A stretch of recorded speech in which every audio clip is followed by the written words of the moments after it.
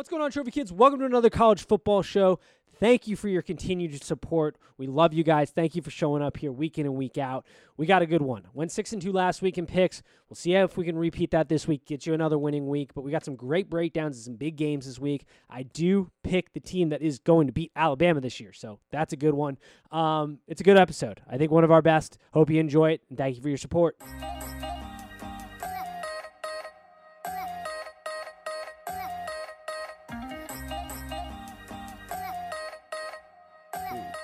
And welcome to Trophy Kids, presented by Bad News Media. It is September 24th. We are back with the college football show. Week 4. How are we doing today, gentlemen? Doing well. Fall has hit me hard. That is for sure up here in Michigan. I don't know if it's like that for any of you, but it is 50 degrees and rainy right now here. That's how it's been here in Cincinnati. We've been 50s and rain. It's about 60 here, but still on the cooler side in the mornings. I was wearing a sweatshirt around today in my house because, we had a little brisk chill. So, Tim, how's that Maryland top of the Big Ten going? They're still 3-0. They're still 3-0. They are still 3-0. Yeah. That is all I have to say on that matter. I did tweet out, hand up, I was wrong. I don't know exactly how wrong I was, but we will see. We shall see. We're going to talk some Big Ten football today. We got some good games this weekend. I'm back in college. I went 6-2 this past weekend. No big deal there. I had myself big mistake by me. I should have just come back with how's your NFL record going. This is the college football show. This is the college football show. We're not going to talk about that. We just got done recording the NFL one, and I opened up with me and Big Ben are about to look like Red from Pineapple Express. You remember Danny McBride's character? He's got like the neck brace. He's all fried. Yeah. It's about how the NFL is treating me right now. It's not good. It's not good. And I did the torturous thing too. I went back and I was like, man, I don't remember being this bad last year in the NFL. Don't worry, I wasn't. I was the greatest gambler ever last year in the first couple weeks of the NFL. But this year, just absolute nosedive. I didn't have a losing week last year until week 8. So, put that in perspective. But you hit your stride in college. Yes, I'm seeing the board a little bit more clearly. I realized my mistake in the NFL. I was doing different college versus NFL. In the NFL or college, I always go through the board and I say, all right, what jumps out to me, and then I go do research on those. In the NFL, I was doing research on every game and then based off that going and making a pick. Can't do that. That's how you cannot. Yeah. That's the losing what I formula. have to stay away from during college basketball season. I did that one year and picked every game wrong, basically. Yep. Yeah. It's terrible because then, you work into confirmation bias. Like I got to go with what my eyes have been feeding me, the football I've consumed, the knowledge I have, what jumps off, and then go look, see am I right or wrong. That was been my mistake. Hopefully, we're gonna see. We're gonna test it this week in the NFL. But that's what I've been doing in college, and it's been I'm up in college. I'm winning. What's the college record right now? Are we going to see some gut picks on Twitter? We had a gut pick today for the Thursday night game. Oh, today, okay. We went pure NFL. We had to change it up. I went Panthers -7.5. Tim's out here giving me grief on Twitter, personally attacking me in my picks. I'm 16-13 in college. Not great, but that's 55%. We're winning. How would you not attack your NFL record? it is bad. It's fair. I would. Hey, I said it. I said, love me, fade me, hate me, do what you want with it. Here's my information. So, We're going to have another phenomenal week, though, in college. Yes. That's all I really. Yes. That's what we're hoping for here. I have some picks I'll be willing to make on the podcast. I'll give out. Some I will tweet out. We gotta keep you interested on all phases. So make sure you're following at Trophy Kids Pod on Instagram. We'll give out some picks there. But I got some picks this week. I feel the board's interesting this week. I don't know how you guys felt off your initial read, but there are some games that had me kind of pause and go, huh, what is this? I just wrote down my picks, and all of them, after I looked at them when I was done, I was like, I don't like that. Yeah. That's how thoroughly Tim does research. He does them right before the podcast. Yeah, he's all gut. Yeah. Probably not right before, probably during. Yeah. During. Yeah, a little even inside better. Baseball. Yeah, inside the operations. You're seeing how the sausage is made. Yeah. Quick NFL note, because it sort of bleeds over to this, because we spent a good portion of the offseason talking Urban Meyer. Did you all see the quote about Urban Meyer? Saying he after the Broncos game, he told Vic Fangio, I'm paraphrasing here, but it essentially was like, man, It's like playing Alabama every week. Oh, I did see that. I saw No that 'cause- shit. Maryland or 'cause Rutgers ain't on the schedule there, Urban. right. I saw CFB tweet, Reddit CFB tweet like you thought Purdue was going to be on your schedule. Yeah. No shit. Everybody's good. It's a spectacular disaster down in Jacksonville. To say the Yeah, least. that's perfect phrasing. Yeah. which we called for. We have a good take here and there. We've been pretty good on this podcast with our college football breakdowns, which I say we hop right into it unless you guys got anything else before we jump into these games. But real quick, do you have the over-under on what week his headaches start on the sideline? no, I put Aaron Rodgers. I was going to say week 6. I put Aaron Rodgers at week 8 from announcing he's going to go open a commune in California and live off the earth and smoke some fine herbs. So, When does Urban Meyer have to go Announcing see a his- heart specialist Yeah. for a week? when Aaron Rodgers announcing Jeopardy. when USC week comes in 8. with that 10-year, $100 million contract is when Urban's going to have some heart issues. His Yeah. vision's going to be Mhm. going. If I was There USC, might be a couple of positions open for Urban in the college. there's going to be a few. Yeah, Yeah. to say the least. Yes. I guess that's one point. Actually, do we? Yeah, we can talk about it as we filter in. I was gonna say, do we want to talk about the Alabama Florida just off the bat? I mean, they're not last week and kind of where we were there because I'm not gonna lie, I said it. I did not think Alabama was gonna get a game there. They got a game there. Emory Jones, not great passing, but opened his legs. I'm gonna say it right He now. did what? Open it up with. He did what? He opened his legs. So Nate, I think you have to credit yourself for that game in the sense that I think the swamp affected Alabama a lot. Yep. I think the crowd really got to them. Alabama didn't. Sometimes they looked out of sorts, and I also think that Alabama didn't think that Florida was going to score as much as they did, and making those in-game adjustments.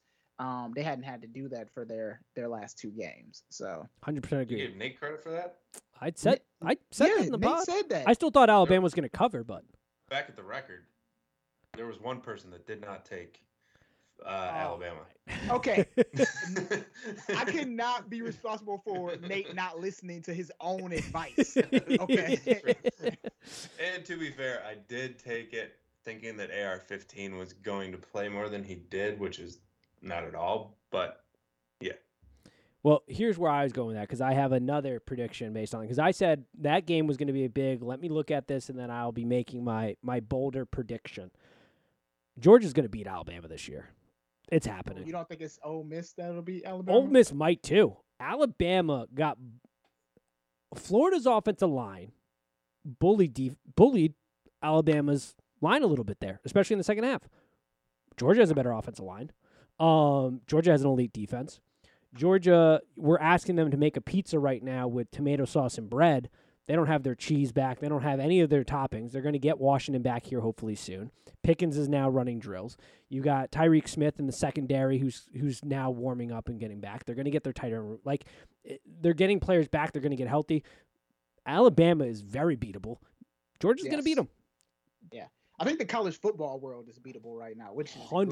great for parity, right? And maybe we get a new team in there. I can't get my hopes up that we're going to get 2 new teams in there. No. I think some of the college football gods or whatever we have in play, and ESPN needs big names in that college football playoff. So, but I do think we're going to see at least one new team in the mix. I agree. I think Georgia, I they're do not too, new, but depending they'll on be your there. definition of new team. And Yeah, that's once, true. once again, oh, well, this is going to be my second point. I mean, if it were today, we'd have new teams right now. They got to make it through. Oregon's got to make it through the landmine that is the snake that eats itself in the Pac-12. The Big Ten, they got some questions as who's going to be their representative. Right now Clemson, it's like Iowa or Penn State, right? Yeah. Or we don't know. Clemson. Frauds, terrible. Georgia, I think, will be, like I said, the representative from the SEC. I think they're going to beat. I think Alabama's going to have a tough game in Ole Miss, and I think they're going to be beat by Alabama or by Georgia. This is the year that Kirby does it. Bubble boy Kirby Smart has come out of his bubble. We're seeing them be aggressive in different assets of the game that they have not been. And then my UC team, they're still in it. Can we talk about why it is that every single powerhouse, I know the answer, but it's just ridiculous, is able to have stinkers every year? I mean, Clemson gets challenged by like BC every year, or Syracuse. These programs get challenged, and nobody blinks an eye at it, really. They're still in the running. UC, now granted, it's an outside dog and all that, but people are dogging on them because they went on the road, wasn't great, a lot of shooting themselves in the foot, but they still get a win. They still come back. They still have resiliency there. They're going to get to play Notre Dame. I'm not saying let's put them in, but I'm also saying let's not discredit them here. A win's a win. It was on the road in a true environment. We allow all these other teams to have these kind of blunder games, but we're not allowing a team that statistically is still very good defensively and offensively needs to, get a little bit more disciplined, but still a good football team. Well, we do that because they don't really have a chance to bounce back, whereas they got some Notre of the Dame. bigger teams have chances to bounce. More. Who does Clemson have to bounce back against in the ACC most years? Nobody. Clemson's dead. I wasn't saying Clemson. No, I'm just talking about how they always have a stinker every year. Yeah, they do. I think too. Cincinnati is in that weird position where they can have bad wins, right? It's true. Instead of good losses. Back to Tim's point of they don't really have a chance to bounce back, and they have to play almost perfect in every game. Like that Notre Dame game, they better put up more than a touchdown on Notre Dame if they want to be, conversation of that 14 playoff. Yeah, I would agree with that. I think they got to look good. They didn't look that. Indiana looks broken. Yeah. Indiana does not look great. Indiana's got some issues going on. They're not the same team from last year. Yeah, I just think there were just some dumb plays in that game. I mean, there are plays in every college game, but there were things that made that game closer than it really should have been. A left tackle trying to pick up the ball with one hand like he's a damn wide receiver and going to make a play. Not a great play. But it's something you can do in his conference. I don't even think you can do that in that conference against the UCF or maybe some of the lower tier teams. But yeah, that's all stuff that, they got that out of the way. They hung in there with Georgia last year. They returned most of the team. The offside penalties, got to clean that stuff up. There's a drop touchdown pass. Hopefully we'll clean that up, but that's not something you can really rely on. I just think there are so many people that have now just written them off for the rest of the season. I'm like, let's wait and see how this plays out. I'm not discrediting them right off the bat for that game. I would wait and see how the rest of the season plays out, but I also don't know that I would defend them as strongly as you're defending them. Yeah, I don't know if I buy. I'm right in the middle. I'm like I don't know if I buy them or not. And bringing up the Georgia game, they were playing for a lot. Georgia wasn't playing for much, and they had a bunch of people out. And yes, they did look good because they were able to play against Georgia and hang with them. But at the same time, this year they've played a broken Indiana team. And they made some mistakes that are going to cost them in a big game. Indiana was also juiced up for that game. It was a tough environment to start off the bat. They eased into that game, if we're being honest about it. Kind of, but they also made some stupid mistakes and looked ridiculous in the first half. That's why this bye week for them is perfect. I mean, Notre Dame, we're going to talk about them in a second, but Notre Dame is getting screwed because they got Wisconsin off a bye and they're getting UC off a bye. Both teams have had 2 weeks to prepare for them. So tough sledding. Those are my. So if Notre Dame comes back through this gauntlet, are they going to be a real team? 100% in the future. They would have to be. Notre Dame is about to go. Have you looked at their schedule? Mm-mm. It's a gauntlet to say the least. Of teams that we just talked about my note taking, and then you asked me if I had looked at their schedule yet. That is true. that is true. That is fair. It's jumping into sort of the breakdown of their game a little bit, which the opening of this podcast has not gone exactly as I had initially planned. We script this out, or you don't say. This out, ladies. You don't say. Oh my God. Yeah. So they have Purdue last week, which is sort of physical. A tough, not like a crazy tough game, but not like you can sleep on them. In-state rival. Yeah, you can't sleep on them. You still got to show up and play. Also, they didn't let them bring their drum, and that's still. Yeah, but is that a normal thing? No. I've always been wondering that too. Is that like a normal thing that because it's not like this is the first time Purdue has played it. Oh, I at think they're Notre allowed. Dame, They've is it? normally brought it in, from my So understanding. they've normally allowed it. Yeah. And Yeah. then this year they were just like, no, never mind. No, Yeah. they're Because not it can't allowing be a the lot. first time. It can't be the first time that they've played with Brian Kelly there either. Like it feels like they play Purdue quite often. They're not allowing other like mascots and stuff in as well. Notre Dame is just maybe it's COVID stuff. I have no idea, but they're not That's an allowing a lot. excuse, I would say. Yeah. But Yeah, so Notre Dame has got Wisconsin coming off a bye this weekend. UC next weekend coming off a bye. They have to travel to Virginia Tech, which I'm assuming will be a night game in Blacksburg. Maybe not. It could be a day game, actually. That's not untrue. But, if Notre Dame rips off a win against Wisconsin and UC, that could potentially turn into a night game. Then they got USC, who, let's see what they do with that interim coach. There's talent there. They're not easy.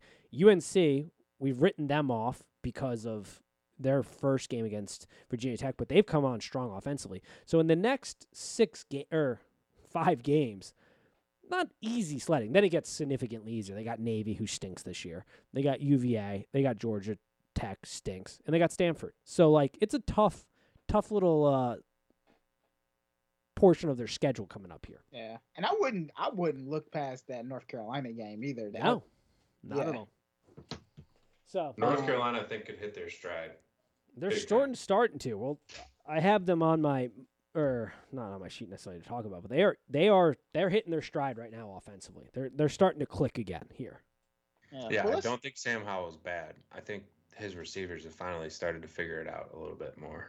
No, North Carolina is another one of those teams where sometimes their offensive line is stout, and then other times it's like they forget they're playing football, and then you see a lot of pancakes, you see a lot of pass rushing, and what can a quarterback do back there? I mean, that was the problem in the Virginia Tech game. The lines, I made that pick and that bet simply off the fact that their offensive line should be more dominant, and they looked lost in that one. So always fun. Almost as lost as that Miami defensive line. Oh man. What was it? Just their defensive line? Yeah. It's a bludgeon fest there. Oh my goodness. But since we're on the Irish, let's talk about them coming to Chicago to face. Why not? It bleeds perfectly in. Notre Dame, Wisconsin. Lines at 5.5. Over-unders at 45.5. Thoughts opening up this game in Chicago, your home city here, Dante. What are our thoughts and feelings here? So Wisconsin has not found their offense, right? We don't know what Graham is doing. What Graham is doing back there, but their defense is stellar, right? They don't allow a lot of yards on the ground or through the air.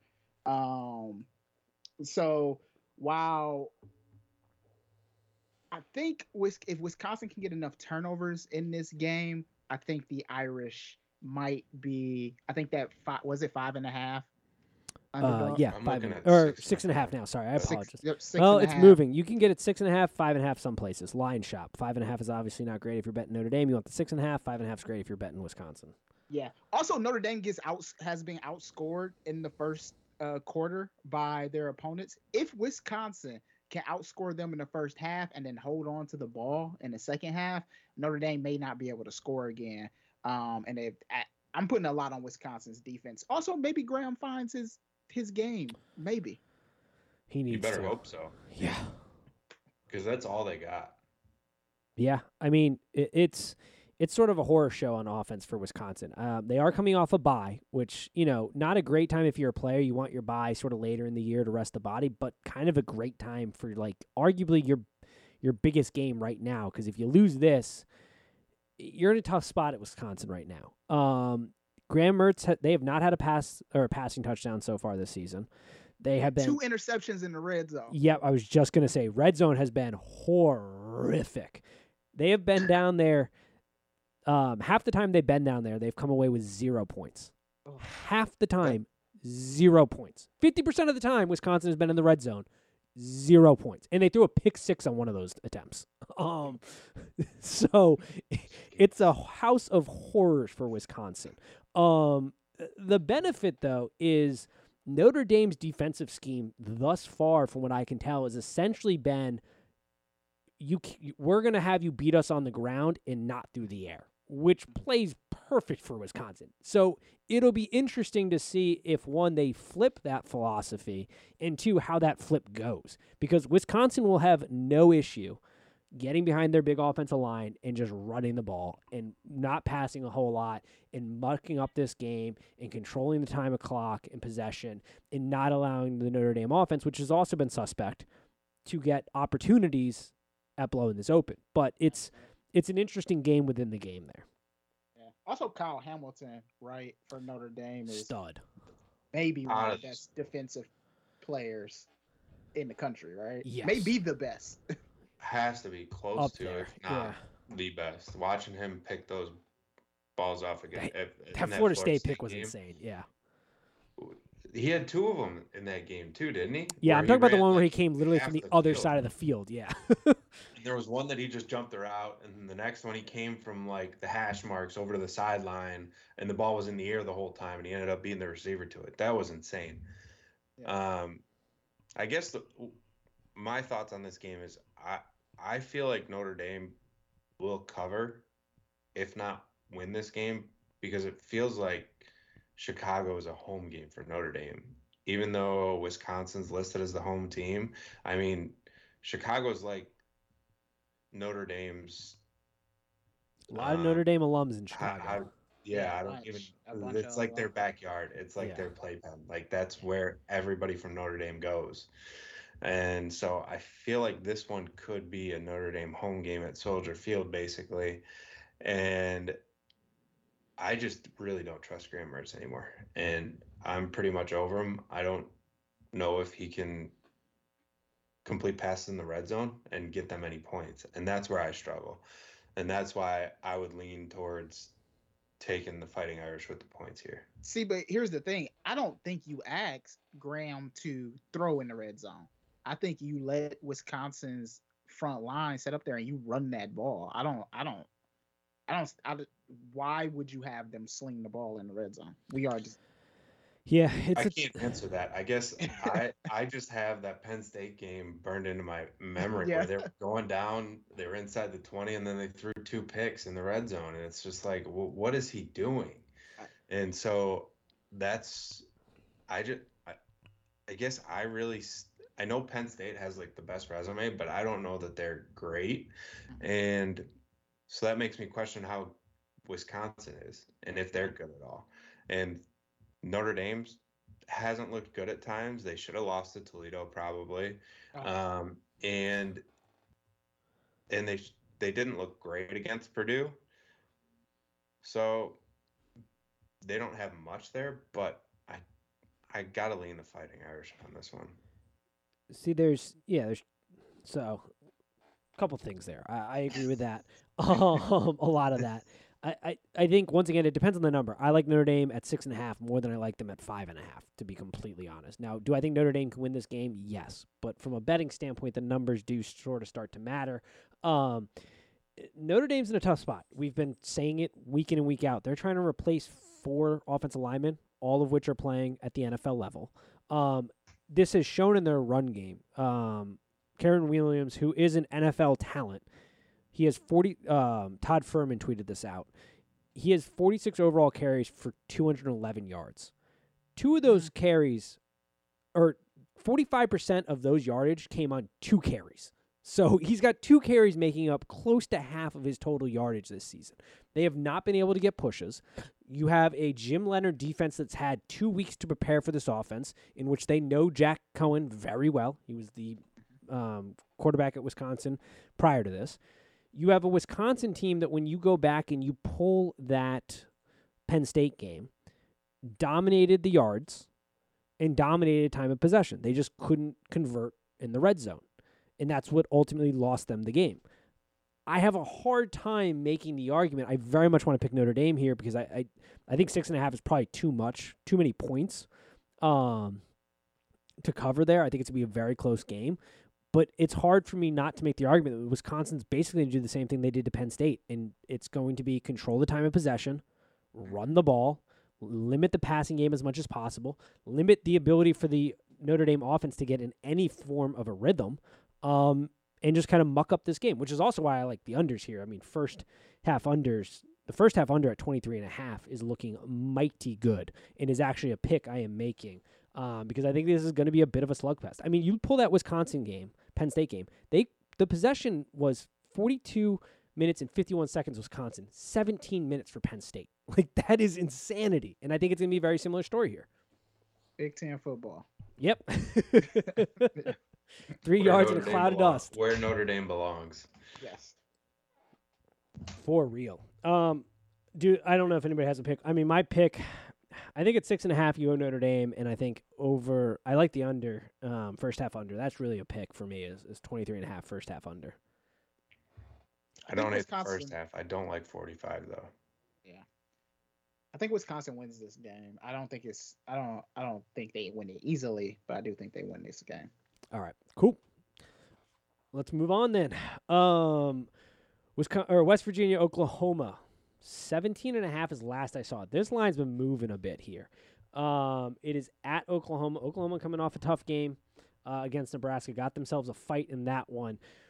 Where do we stand on this? I mean, Spencer Rattler has been, I would use the word struggling for an Oklahoma quarterback in a system that is designed to be incredibly explosive for quarterbacks. What do we feel about this game and where this is at? I mean, he's no Murray. He's no Jalen Hurts. He's no Baker. Mayfield. Yeah. So I don't know. He kind of looks like a shell of himself too. Like, did he get rattled too much? And can he find his confidence? I think if Rattler finds his confidence, then Oklahoma is back in the conversation.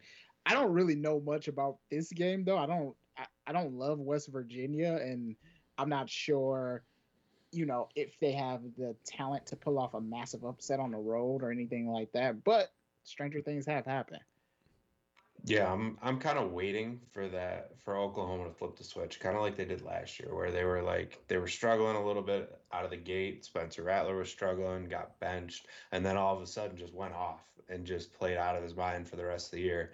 And I'm kind of waiting for that. So I'm going to stay away from this game betting wise until you kind of see Spencer Rattler flip that switch. Like, I do kind of think he's going to eventually this year. And then you start taking them even if the spreads are outrageous. Yeah, this one's interesting. I took West Virginia last week against Virginia Tech. It was looking like a great bet early. It's still cash, but then they kind of almost gave away the game at the end. This is a tough one because for me, Spencer Rattler, just his inability to use the legs seems to be a problem in creating explosiveness for this offense. He hasn't been super accurate. I think for West Virginia, it's hard because they are a much different team home than when they are away. They're away in this game. Jarrett Doege, the quarterback, is really good at home. His numbers are way different at home compared to on the road. The problem is West Virginia's, their strength is running the ball. And Oklahoma's defense is pretty good against the run. It's terrible against the pass right now. But it's pretty good against the run. Like, it's not. I think people who want to say like the defense is horrible, I think that's oversimplifying things. The rush defense is good. They get decent pressure. The passing defense is terrible right now. So Oklahoma's in a struggle spot here. I'm not making a pick on this game, but I thought it was worth bringing up because it is an interesting game and it has some national spotlight here. Because if Oklahoma's not careful here and they don't dot their T or cross their T's and dot their I's, they could find themselves in a rock fight here. Yeah.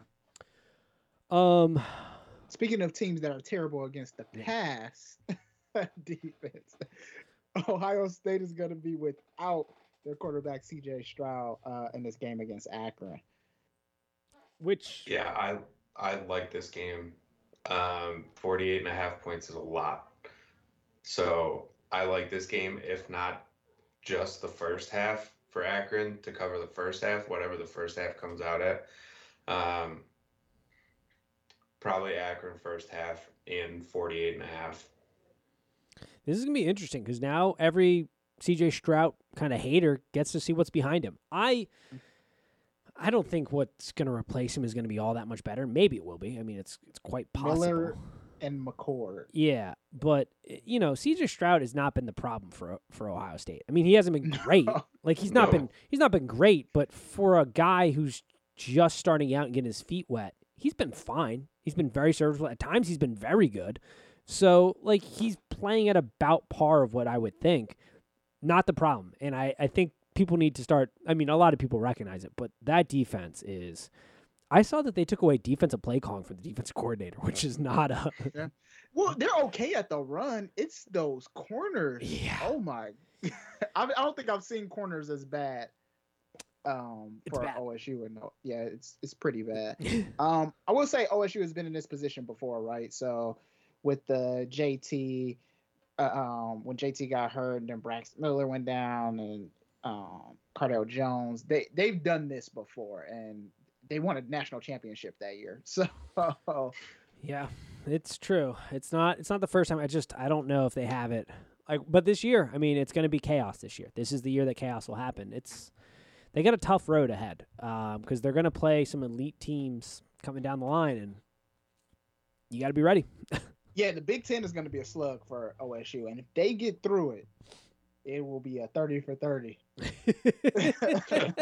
Calling it now. I don't think they. I mean, we might be looking at a Big Ten with like 2 losses for each top team, maybe. Yeah, it's quite possible. I mean, every team has OSU, issues. Yeah, glaring issues too. Not like everybody has glaring issues for the most part. I mean, I don't know. Penn State's probably the best team right now, but they have issues. Iowa can't move the ball offensively through the air. We're going to talk about Michigan State here in a bit. Ohio State's got the defensive issues. You know, every team, Wisconsin also can't move the ball through the air. Like all these powerhouse teams in the Big Ten have some pretty glaring issues they got to get figured out. I will say this: Penn State's win over Auburn last week did elevate the stock of the Big Ten. I thought with Ohio State being down that we were going to start just saying, the Big Ten isn't. But OSU's win and even Michigan State's win on a roll, I think people started to talk about the Big Ten.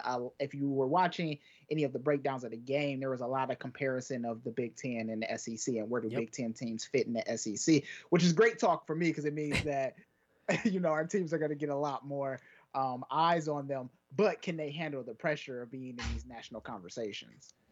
Well, it's always been that battle too that I don't want people to be like you're overreacting here or whatever, but I think that the SEC's biggest strength has been their marketing job, where they just have marketed themselves as like this insanely more physical, bully you around conference. And that is true for the vast majority of the conferences. But I have always tried, and I think we've done a good job on this podcast of making the argument that that is not true when you go to the Big Ten. I'm not saying every team. Like you put Maryland is worse than like the bottom tier. Like the bottom tier of the Big Ten is probably worse than the bottom tier of the SEC. But as far as this, yeah, they are actually, yeah. But as far as this idea that like the SEC can just bully around these teams, it's like no, we play big boy football in the Big Ten. Like this isn't slouch football. You're not going to come in because that's always been the strength of the SEC is their line play and their athletes and just bully teams around. And that was a huge thing for Penn State, who isn't the best team, but did not get bullied and was in that fight. And you have the same argument if they played an Iowa team or a Wisconsin team, Ohio State most years. Like you just can't bully them necessarily. Is my thought on it all. Figure that out. That sort of rounds it up, puts a nice bow around it. Yeah, the Big Ten deserves to be in national conversations. That's at all times. Yeah, they're the second best conference, top to bottom. Speaking of the Big Ten, let's talk about it. Uh-oh. If you're watching this video, you can obviously tell who these two root for. If you're new to this program, you may... No, we're neutral, okay? Yeah, may or may not know, but Michigan State runs deep here. We're going to try to give us... I feel like we give a pretty fair breakdown, and then I'm always here to check it a little bit. Yes. Nebraska versus Michigan State. The line's been moving, depending on where you're at. It's at 4.5 right now on FanDuel is what I'm looking at. Over-under is at 52.5. I will let you guys start. Where are you heading into this game and kind of thoughts around it? Let's just say very nervous.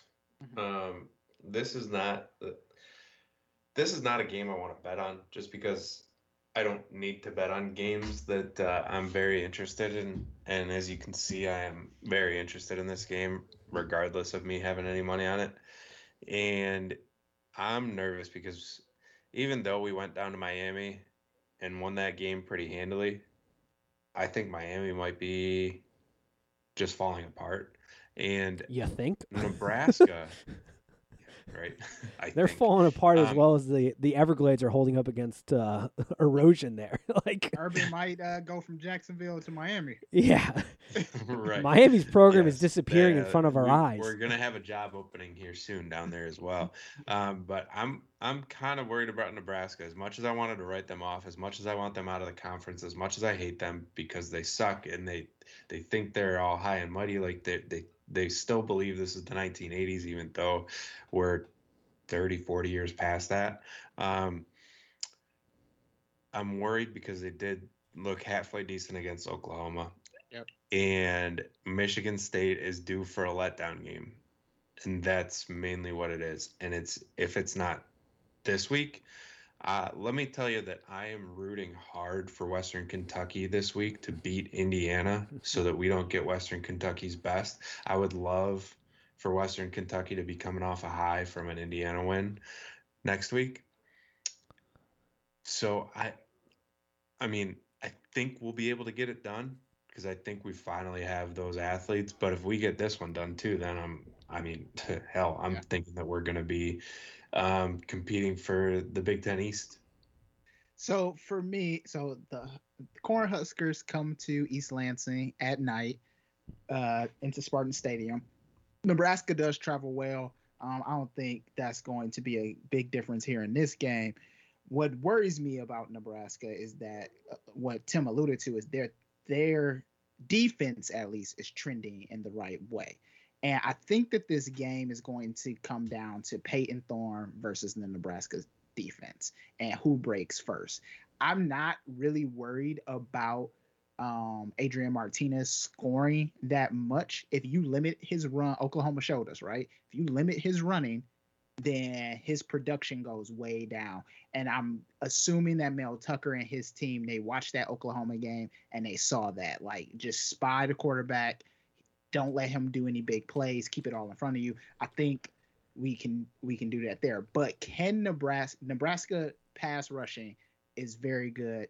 And can we give Peyton Thorne enough time? Can that O-line give Peyton Thorne enough time to get those passes off to Reed or Naylor or whomever is out there? And will Kenneth Walker have the production that he had against Miami and lesser talent? And we won't see some of those ridiculous broken tackles or missed tackles like in that Miami game. Well, so we're not going to get that lucky again. Yeah, to a point. Yeah, I think that's sort of my stat here for this game and Kenneth Walker appreciation here. I tweeted it out last night. Out of his 493 total rushing yards this season, 317 of them have come after contact. That is insanity that he is producing at that level after contact. That is somewhat, Nebraska's defense is trending in the right direction, but they are currently 94th in rush yards per attempt. They allow 4.4 yards on the ground per attempt. So not a great statistic for Nebraska. They are trending in the right direction defensively, but still not where they need to be. So I think that is, it comes down to Thorne for sure, but I think there is an element to this where if you can get Walker going, you can control the game.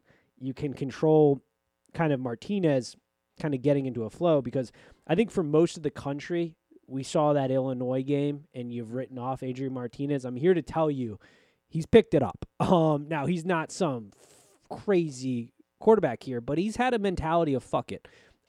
They've used his legs more, which is really the thing that he needs to get going. He's averaging 5.5 rushing yards right now, 290 yards total. He's got 4 rushing touchdowns. Through the air, he's averaging 10.3 yards passing.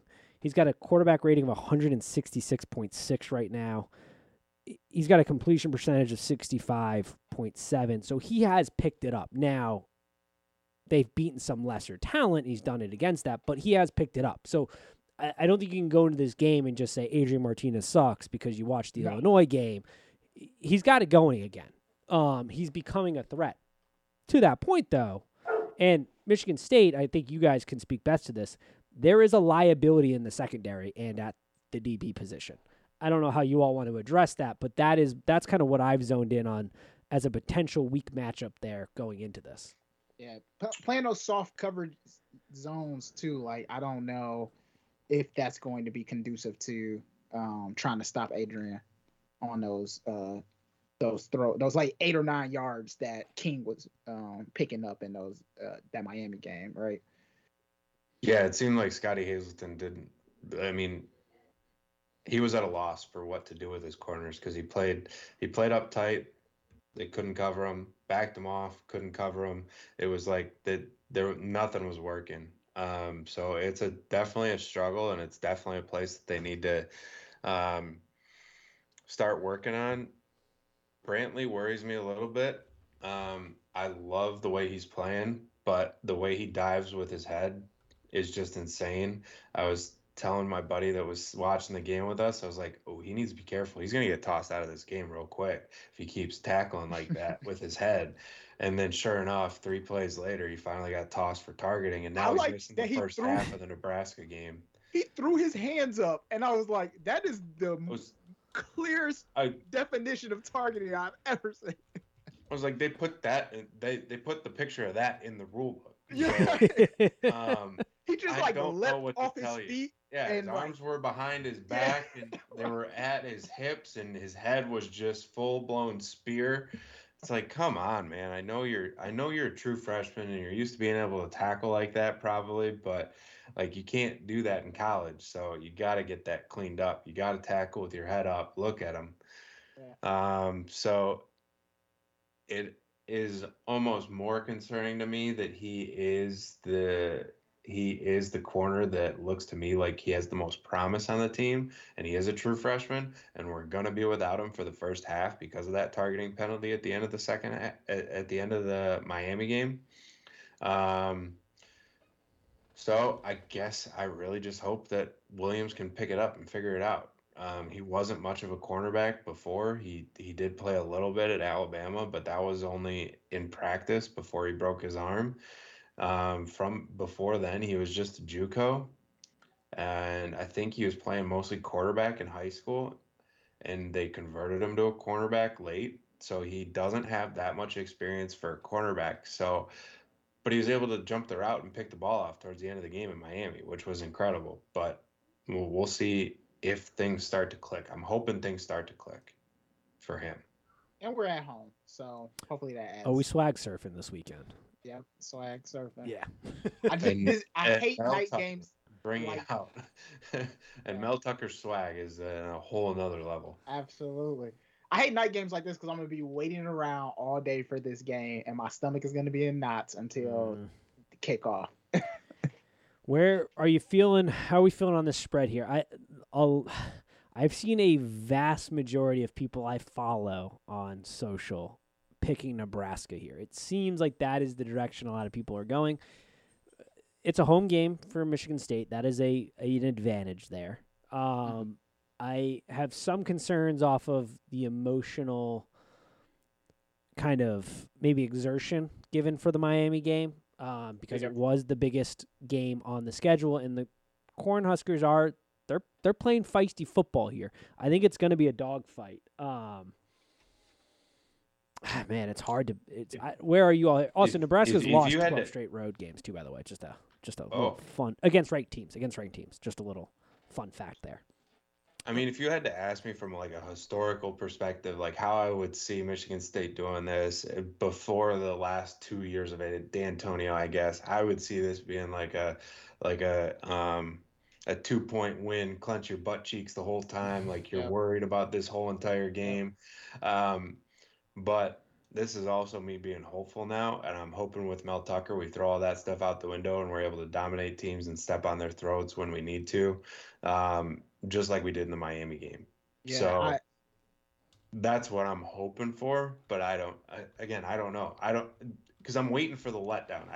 After watching last year, I know last year we can throw a lot of it out the window, but some games they were up for the big games, and then other games they just looked like they didn't even belong on the field. Now, granted, half of that was the talent that turned over the offseason, and now we have some of that talent with us. I'm just waiting for the letdown, the typical Spartans letdown, and I don't know when that's going to come. I don't want it to come, but knowing the Spartans are the Spartans, I feel like it'll come at some point. I just don't know when. And I don't like saying that the Spartans can win by more than 5 points either. Yeah. I think Nebraska is the trendy pick here. Like you, Nate, I've been seeing a lot on social media of people taking Nebraska in this, even if they just take the points and not the win. I too share the same feelings with Tim, and I have to shake off like the D'Antonio era because if you ask me this, I'm gonna say, oh, this is going to be a field goal game, and I can't tell you if it's going to be Nebraska or MSU, but I know it's going to be a field goal game. And I don't know if I can go into that with Mel Tucker and his new regime and say that's the same results that we're going to see. Also, if it is a field goal game, I don't trust Coughlin. So I will. Coughlin's always been that way, though. Yeah. Yeah. We know what we're going to get. Yes. We've always gotten that from him. I mean, he'll hit. He always misses a few field goals. He will hit a clutch kick if he needs to hit a clutch kick, as long as it's within 40 yards. If it's under 40 yards and he has to hit a clutch kick, he will hit it. But if it's a random 35-yarder in the middle of the game, there's a chance he's going to miss it. So you never really know with him because you know he can't make anything over 45 yards. That's almost a guarantee. So with him, you never really know. That's but fair. He's still on the team because he's been around for so long, and the devil you know is better than the devil you don't know. Yeah. The 4.5 is what trips me up because I feel field goal type of game, but I might go swag surfing and just pick MSU.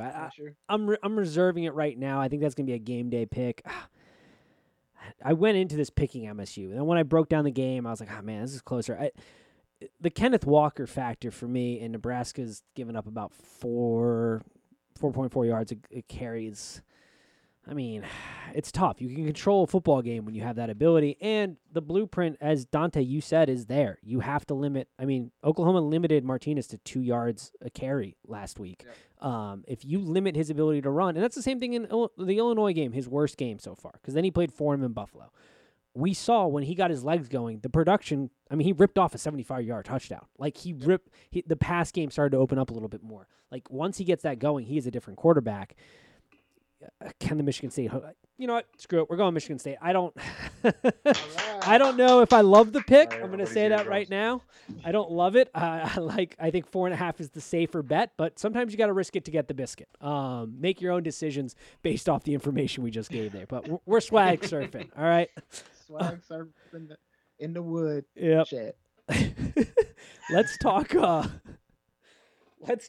Jerry World Classic. The official name for it is now eluding me. We talked about it in the pre-show. Southwest Classic. There we go. Thank you, Dante.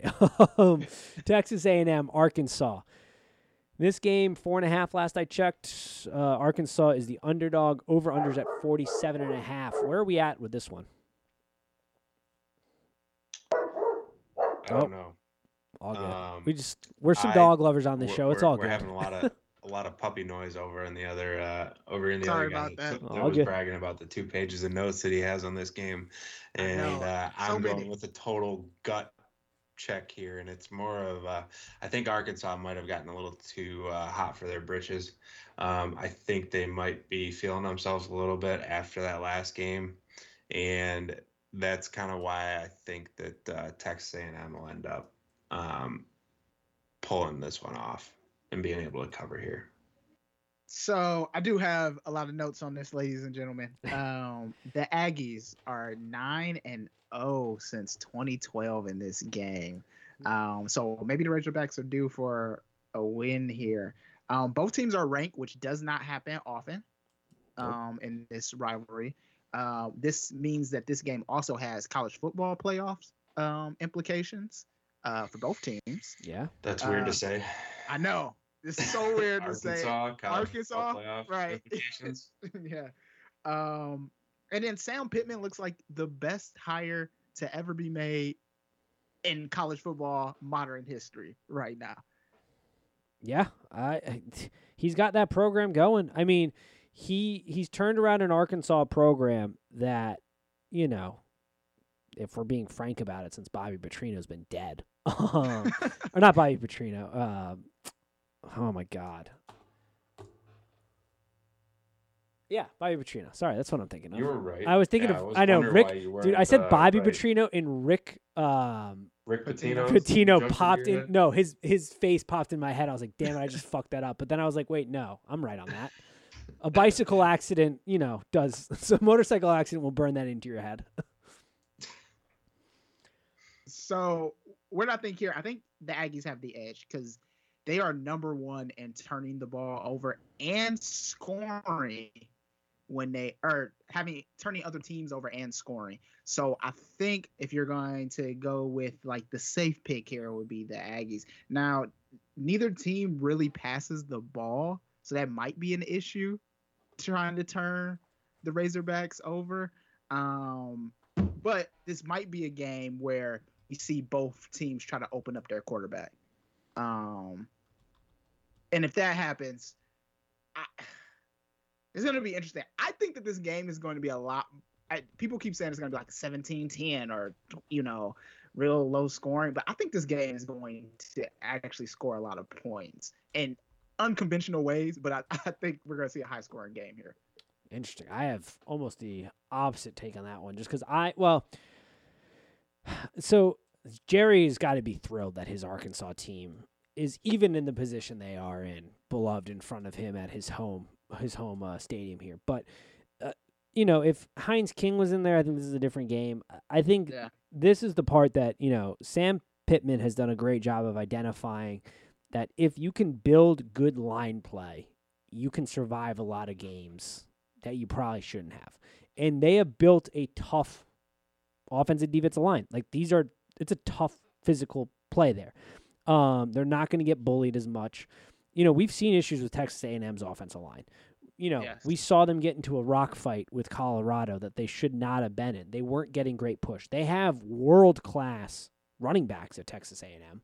I mean, top-tier elite talent running backs, but they're not getting much of a push up front. That is concerning.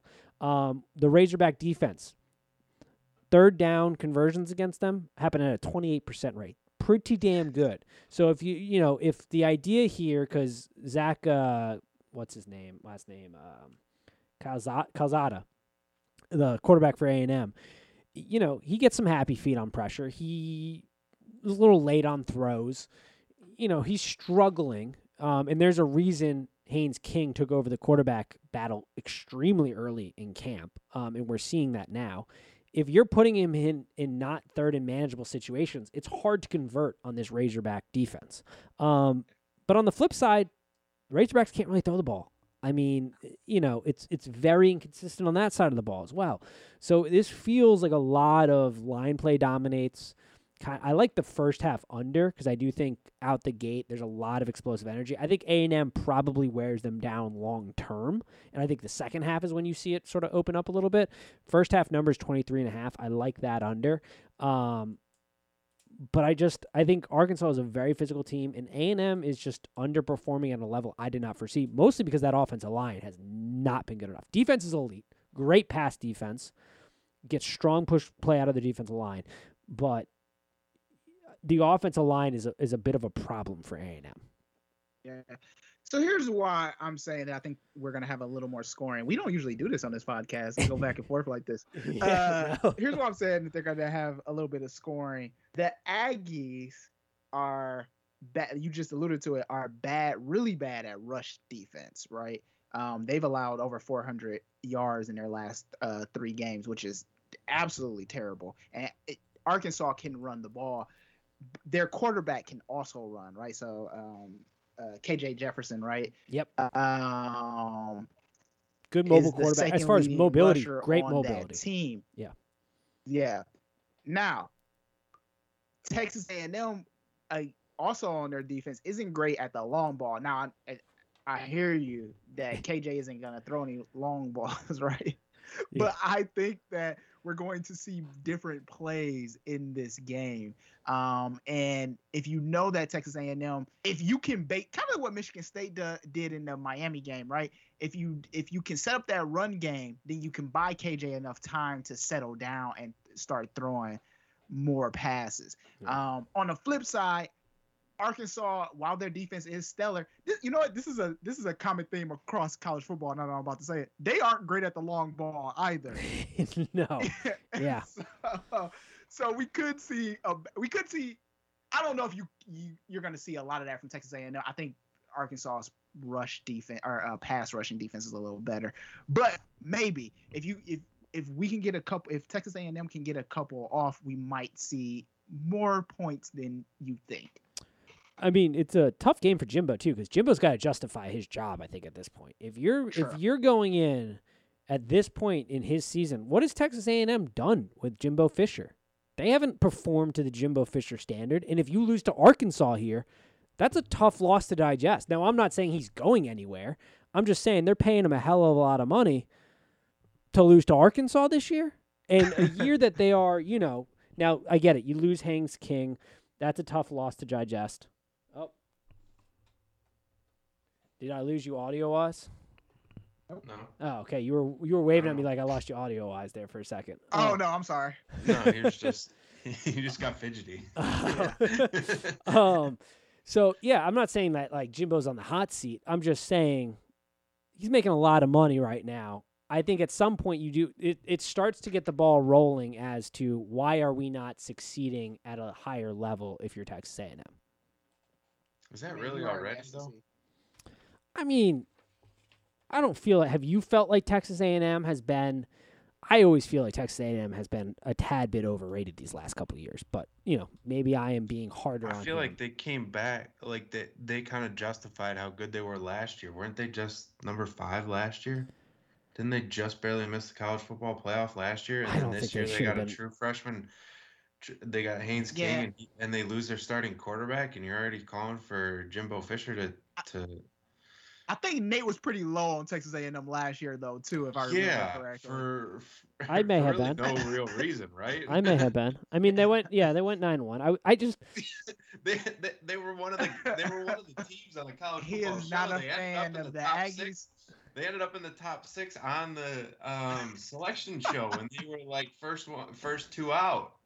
Yeah, I mean, is it Jimbo Fisher or you don't like Aggies? It's like, what do you mean what do you mean he hasn't done anything? I mean, I know he didn't deserve the promotion from Florida State. He kind of just was like, I'm done here, and then left and went to Texas A&M and got this huge payout. But like to say they haven't done anything, they went 8-4 the year before that. I was looking it over. They lost last year. They were on the. So they went like. But I also didn't think they were as good as they were ranked last year. What? No, he's been there since 2018. No, yeah, he's been there for a while. Okay, so he's been there for longer. COVID just. I mean, he's making $9 million a year, and I thought it was 10 million. Maybe it's. I thought it was a 10-year, $100 million contract. It could be. I mean, that guy in Ann Arbor is making a lot of money and not doing anything either. Yeah, if we want to talk about. Yeah, I agree. Right. I mean, Jimbo Fisher isn't the worst. Yeah, I'm not saying he's the worst. I'm just saying there are questions because there are questions when you get into a rock fight with Colorado and then you follow that up shortly after if they lose to Arkansas. They get into a rock fight with Colorado because they're thinking about this Arkansas game. Yeah, that's part of it. Because they lost their freshman. They lost their starting quarterback in that game. Like, no, they looked terrible. I mean, they looked atrociously bad in that game. Like, come on now. I mean, yeah, it's probably a little bit too spicy of a take. I don't think he's going anywhere. No, don't let us talk you down the ledge. But I think I want to keep Nate on this. It's Texas football. So when it comes out that they're actually pretty good, I want to replay this right here. Yeah, Texas A&M is in the college football playoff. You got to play this. I want. If Texas A&M makes the playoffs this year, I'm giving college football playoff when King comes back. I want to be able to play Nate questioning Jimbo Fisher's job. I'm questioning it right now. It's one of my spicier takes. Yeah, you think? Yeah, all right. That's where we are. I think I'm taking Texas A&M in this game. That's my final. That's fair. I got the under, first half under 23.5. I think the first half's going to be a slugfest, to say the least. I don't know what I have. I don't have anything in this game, to be honest with you. That's fair. One game I did want to talk about used to be a major rivalry. I think it has an interesting kind of potentially letdown spot. Florida-Tennessee, not let down in the fact that Florida's going to lose, but the line's at 8.5. Who's watching this game? Letdown? Letdown from a spread cover. I'm not talking losing. I'm talking about there is like there's an emotional toll when you are a failed 2-point conversion away from going to overtime against Alabama to then following up Tennessee. I understand. Hold up. Okay. Hold up. Tennessee. Joe Milton is not playing. Hold up. Let him speak. Joe Milton is not playing. Could be a positive. Hooker showed more than capable at Virginia Tech. Florida's coming off a huge emotional and physical game. Tennessee is great against the run. They're 7th in EPA rushed allowed. I'm not saying they're winning this game. I'm just saying I question the 8.5 number for Florida to cover this game is all I'm at. 8.5. 18.5. Sorry, 18.5. I was like, I'm looking at 19, Nate. That's 19 makes it even worse. That's a large difference. 18.5. That Yes, is what I'm looking at asking the ESPN's question. daily lines, but Do we feel there is a letdown on the covering the spread aspect to this game? We always talk about the letdown after losing a big game, but there's also the opposite where you go and destroy the other team after losing a big game like that. I just don't believe in Tennessee. That's where I'm gonna leave it. I agree with Dante. I think Tennessee's garbage, and I think the reason that Florida would be able to still cover this game is because they're at home. If they had to travel to Tennessee, I think that's a totally different story. I think that would be a 10-point spread maybe, and it'll be a little bit more of a slugfest in the first half, and then Florida would end up pulling it out. But since they're at home, I don't see them losing in the swamp. I don't see them not covering the 19 points. See, I don't see them spread losing. in the swamp. I don't think they're losing, but I do think Hooker gives a better competitive edge than Joe Milton does. I saw him play at Virginia Tech. I think he throws a better ball. You know, I think he's a better option there. I'm not saying he's going to come out here and Superman them and win this game, but I think they become more competitive. I think the Tennessee defense, Florida relies on the run to open up the pass. Emory Jones is not a good passing quarterback at this point. Now, AR-15, that's a different story, but Emory Jones, similar to Adrian Martinez, relies on his legs to, get the ball rolling offensively. So this is where I think it could be.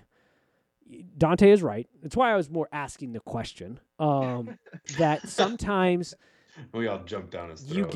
You get the opposite effect where you come out pissed off and go out and try to kill a team here. This used to be a huge rivalry back in the 90s, early 2000s. It's died off with the death of the Tennessee program.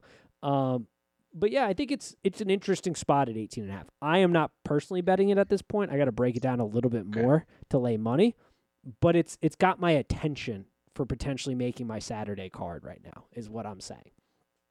I think it looked like Emory Jones started to figure it out. Yeah, once he got his legs going. Once he opened his legs, like I said earlier with my blunder. He started opening those legs. He got it figured out. The legs feed the beast there. I don't think that's unwrong, but Tennessee is very good at stopping the run. They just are. Okay. That's where I'm at. What else we got here? I don't know if there's any other games that we want to cover before we just kind of... Very briefly, I want to talk about this UCLA Stanford. Literally just scroll past it. Yep. I think this is a good spot. Go ahead. I missed the line there. Back to I'm a broken record on this thing. I think Stanford has a chance here because UCLA's secondary is hot garbage. It is. It's the reason they lost that game. Yeah. It is. I'm not spotting a lie right now. Yeah. The other thing, and this is a wild take here. Sometimes I think UCLA scores too quickly, and they don't give their defense enough time. Yes, very much so. That was something I noticed immediately in their first two games. It's like, man, that defense is out there a lot. Yeah, and sometimes it's not because it was a 3 and out. It was because they scored. Yeah. So we got Tanner. I think it's Mackey. I don't know. He's 71% in his completions, which I think spells a bad game for UCLA. Now on the flip side of that, Stanford isn't really great against the rush, and they're really low in pass rushing, and that is a recipe for success for UCLA because Matt Charbonnet and the quarterback could just combine to put up more points than Stanford can score. Stanford had 200 yards unanswered through the air in their last game. So I think if they win if UCLA controls the ground game, like you said in one of our earlier things, then UCLA wins this. But don't be surprised if Stanford upsets UCLA in this.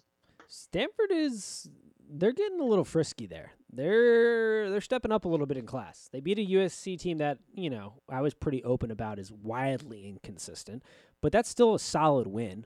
UCLA, I was hot on. I'm still hot on them, but yeah, they're more susceptible to some damage here than I would have liked to initially imagine. I think that's a fair analysis there. Charbonnet is still just a monster. Yes. Michigan missed out big time on that one. Yeah, what am I missing in that Fresno State game where he only had 6 carries? It's because they were throwing the ball so much. Yeah, Chip got a little chippy. No kidding. Yeah. When they had Dorian Thompson-Robinson as their leading rusher. Yeah, it became a little bit more chip. 300 yards and ran for 60. They were just slinging it around, and Fresno was like, all right, we can do this too. Right? Yeah. Yeah.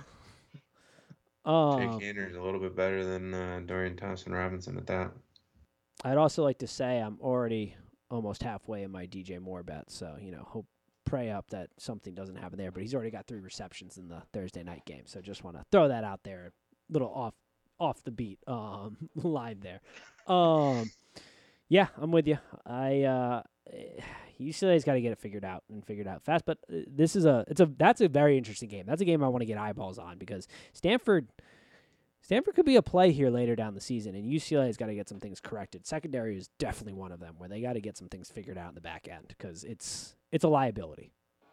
Also, the thing that happened to UCLA is what I think Tim was alluding to with Michigan State a little bit is the UCLA was the media's darling for a bit there and then couldn't handle it. Kind of happening with MSU a little bit. Yeah, it makes me nervous for our swag surfing here.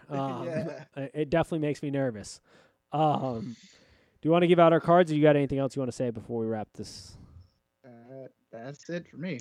I'm ready for the picks. I got my take of Georgia's beating Alabama has already been aired. That was my big one today. My big reveal was Georgia's beating them. Yes. I watched that Florida game for that very specific reason of do I think Georgia could beat them this year? 1,000% once they get healthy. I was gonna say I got to see Georgia be able to score first. Dude, they're gonna get Pickens back. They're gonna get Washington back. They're gonna get major productions. I know. I'm just saying. You know that. We're trying to make. That the problem is with Kirby Smart, you never know what he's going to do. He doesn't have the step on your throat kind of a mentality, and he never has. I didn't watch this last week. Sat back and just been whatever. We're going to run the ball, take care of the ball. We're gonna win this game by just taking care of the ball, and then the other team pops you real quick, and you're looking back, and your shorts are missing. Todd Monken's done a good job of bringing that offense into the 21st century. I will say that they've been more aggressive offensively and defensively. I've seen him blitz in times where he would have normally sat back and said death by 1,000 paper cuts. I'm starting to see this ball rolling. We're asking them, like I said, to make a pizza, and all they got is bread and tomato sauce right now. All right, let's see what they got when they get the cheese and some other topics: banana peppers, pepperoni, sausage. I don't know, whatever you like, but that is a go-to. That's what we're doing here. So I'm big on Georgia this year. All righty. So are they in your card or something? No, they are not. That game is insane. No. On task. It was on the picks. It was it was my big hey, let's see what they look like against Florida. I said it last week, and then I was ready to make my bold prediction. A buddy Mike of mine, we were going back and forth. He's on them this week. Shout out Mike. Big Georgia fan there, but I told him it is the big reveal of the week because I am hot on Georgia this year. Alrighty. Oh God, why don't you go to Tim first? I got to get this organized here. All right. Second. So my first pick is going to be Mississippi State money line versus Oh LSU. I yes. don't think LSU's any good. Nope. I think Mississippi State will be able to pop them here quick. And I'm alluding to this right now, but that is one of the reasons why I don't like my card because my next pick is going to be Texas Tech +9 against Texas. Dude, I also think liked Texas that. is a fraud as well. 9.5's a Boise big number State- for that game. I feel like that game. Correct me if wrong, but I feel like that game is always just chaos. Yes, it's always chaos. It's always like 9 a seems close crazy. game, like some crazy thing happens in the game, and Yeah. it's nuts. So 9 points is way too much for me. That's why I like Texas Tech +9. Boise State, Utah State, they're playing at noon. I saw Boise that. State and Utah State, I'm taking the under 70 just because they're playing at noon, 10 a.m. their time. That's too early for a college kid to get out of bed. Fair. I have Akron +48.5 against Ohio State. Ohio State's playing without CJ Stroud. 48.5 is a lot of points. I think just 48.5 is a lot of points. And since they are resting their starting quarterback for rest and a possible shoulder issue, it's like, well, will they just take their foot off the gas? I'm hoping they do by taking Akron +48.5. Florida State. I think Florida State is going to rise from the dead Also here on my against card. Louisville. I think I'm just going to say I don't remember what it opened up as, but it's gotten all the way down to 1.5 is what I'm Yep. looking at on these daily lines on ESPN. I got so it at I 1.5 think too. so I'm looking at Florida State money line versus Louisville. This is one of those typical Florida State games where you count them out. They look terrible at the beginning of the season, and then all of a sudden they win one big game. They think you're back in it, and then they're really not. It's just a fraud. But they came back and won one of those games, and that's what I think is going to happen here. Norvell needs this Um, win. It's a must win. He can't lose to this It- terrible yes. Louisville team. Yes. So this next one, I did end up taking Texas A&M -4.5 against Arkansas. I couldn't remember what I did there. I do like Texas A&M in this game. It might have been because all of the other picks were underdog picks. So I needed to mix in a favorite here, and that's when I went with Texas A&M. I do think it is a possible letdown spot for Arkansas when they got all this momentum. Just like I said, when all the note takers 2 were pages when all the note takers were discussing this game, and I may or may not have been zoning out and not been adding more knowledge to my brain, but probably not. And then Notre Dame +6.5 against Wisconsin. Like I said earlier, I think that this is going to be it could even be like a homecoming game for Notre Dame with all their alums being in Chicago. And I think this could bode well, could end up looking like a home game for Notre Dame, but we will see. And then the other one that I have an eye on, but I don't want to take, but I want to root for is Western Kentucky +9 against Indiana. Like I alluded to, I would love to see Western Kentucky win this game against Iowa because I am nervous about the Western Kentucky game against Michigan State because I think if we beat Nebraska at night, I am worried about a possible letdown game against Western Kentucky, who has an air raid offense and can pick apart our corners. And that is what I'm most nervous about. They throw for over 400 yards. Yeah. And that is why all Michigan State fans, I need you to root hard for Western Kentucky. Say your prayers, do your whatever, pray to whatever God you believe in, whatever happens. I need you to root hard for Western Kentucky in this game against Indiana because I do not want to face a Western Kentucky team that is pissed off about a loss to Indiana when they felt like they could have won, and then they come to Michigan State and just pick apart our corners. Yeah, it's a problem. All right, solid card. I'm waiting to make a pick on Notre Dame, Wisconsin right now, but I am going under 23.5 in the first half for that. I got first half under on Arkansas as Texas A&M as well. That's also at 23.5. Don't love that trend I got going this week, but it's just those are two fights I think that are gonna come home pretty low. I'm gonna add to my card too, but these are the picks I made so far. Mississippi State +2.5. I sort of just like the money line straight up on that. But I've got them. I am going MSU minus the 4.5. I am going Florida State It's plus 1.5. I'm just going money line on that. Mike Norvell has to win this game. It is must win for him. I know it's year 2 there. First year was a COVID year. But if you're starting the season off with winless, I mean, recruiting is going to take a hit. Like, everything just snowballs from here. Have to win that game. I am looking at Clemson game right now, North Carolina State. Clemson is Fraud City. I don't know if I like North Carolina State enough at 9.5, but that is a game I'm looking at, so look out for that potentially on my card here that I will tweet out at Trophy Kids Pod on both Instagram and Twitter.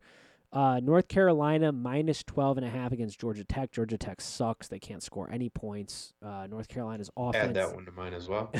North Carolina's offense is going, is increasing its production value there. I do like them in that spot. So that's what I got right now. I got my eyeballs on a couple others. I want to give some bigger breakdowns though before I give them out. So look for those coming out here. Any final thoughts before we wrap this up? Take Stanford. Oh, yeah. Stanford on there. We can just ride. We want to ride as a podcast on that one. Ride behind that take. I don't even know what the line is on that game. I think I saw. Looks like 4.5 is what I was looking at when I was scrolling to look for that line that Nate just gave out on the North Carolina, so I could remember to bet it on Saturday morning. Yep, 12.5. Solid line there. Alrighty, that'll do it for us this week. See how it goes. We'll see how the plays go. Got to keep it going, positive energy. We are swag surfing for Michigan State, though. Riding hard. All three. I'm going to be so upset. When Nate, you have to respect our no texting during the game. Oh, man, it's going to be hard. Because I wrote down Nebraska coming into this session, and I changed it on this podcast. I was initially taking Nebraska. I changed it. Being part of the group, we're riding Sparty this weekend. I think we were pretty good for you. We were very skeptical. I think it was a fair breakdown. We were really skeptical. I think we could win, but we are scared. I think for anybody betting this game and listens to this, they got the info they needed to make their final decision. That's what I make your decision. Yeah, yes. But we're all riding Sparty. Yes. All righty. We'll go with that. As always, peace. Peace. Peace.